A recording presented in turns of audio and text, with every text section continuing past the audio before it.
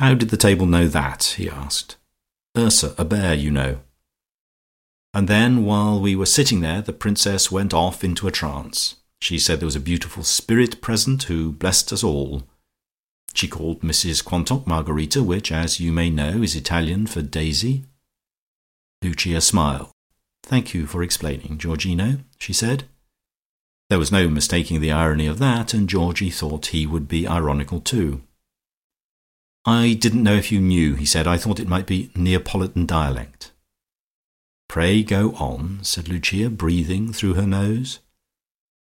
"And she said I was Georgie," said Georgie, "but there was another Georgie not far off. That was odd, because Olga's house with Mr. Shuttleworth were so close.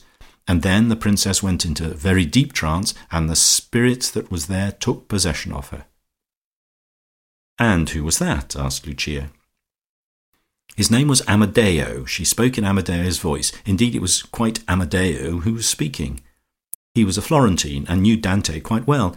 He materialized. I saw him." A bright, glorious vision flashed upon Lucia.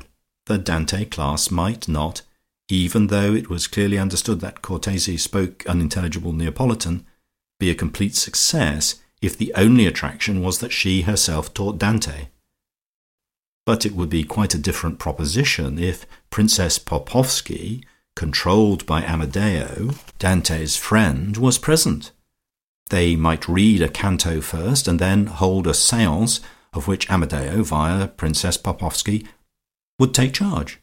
While this was simmering in her mind, it was important to drop all irony and be extremely sympathetic. "Georgino, how wonderful," she said.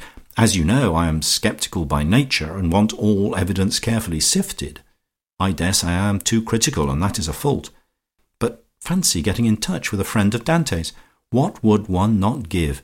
Tell me, what is this princess like? Is she the sort of person one could ask to dinner?" Georgie was still sore over the irony to which he had been treated.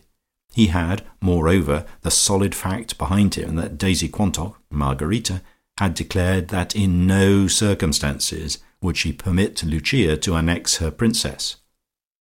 She had forgiven Lucia for annexing the Guru, and considering that she had only annexed a curry cook, it was not so difficult, but she was quite determined to run her princess herself.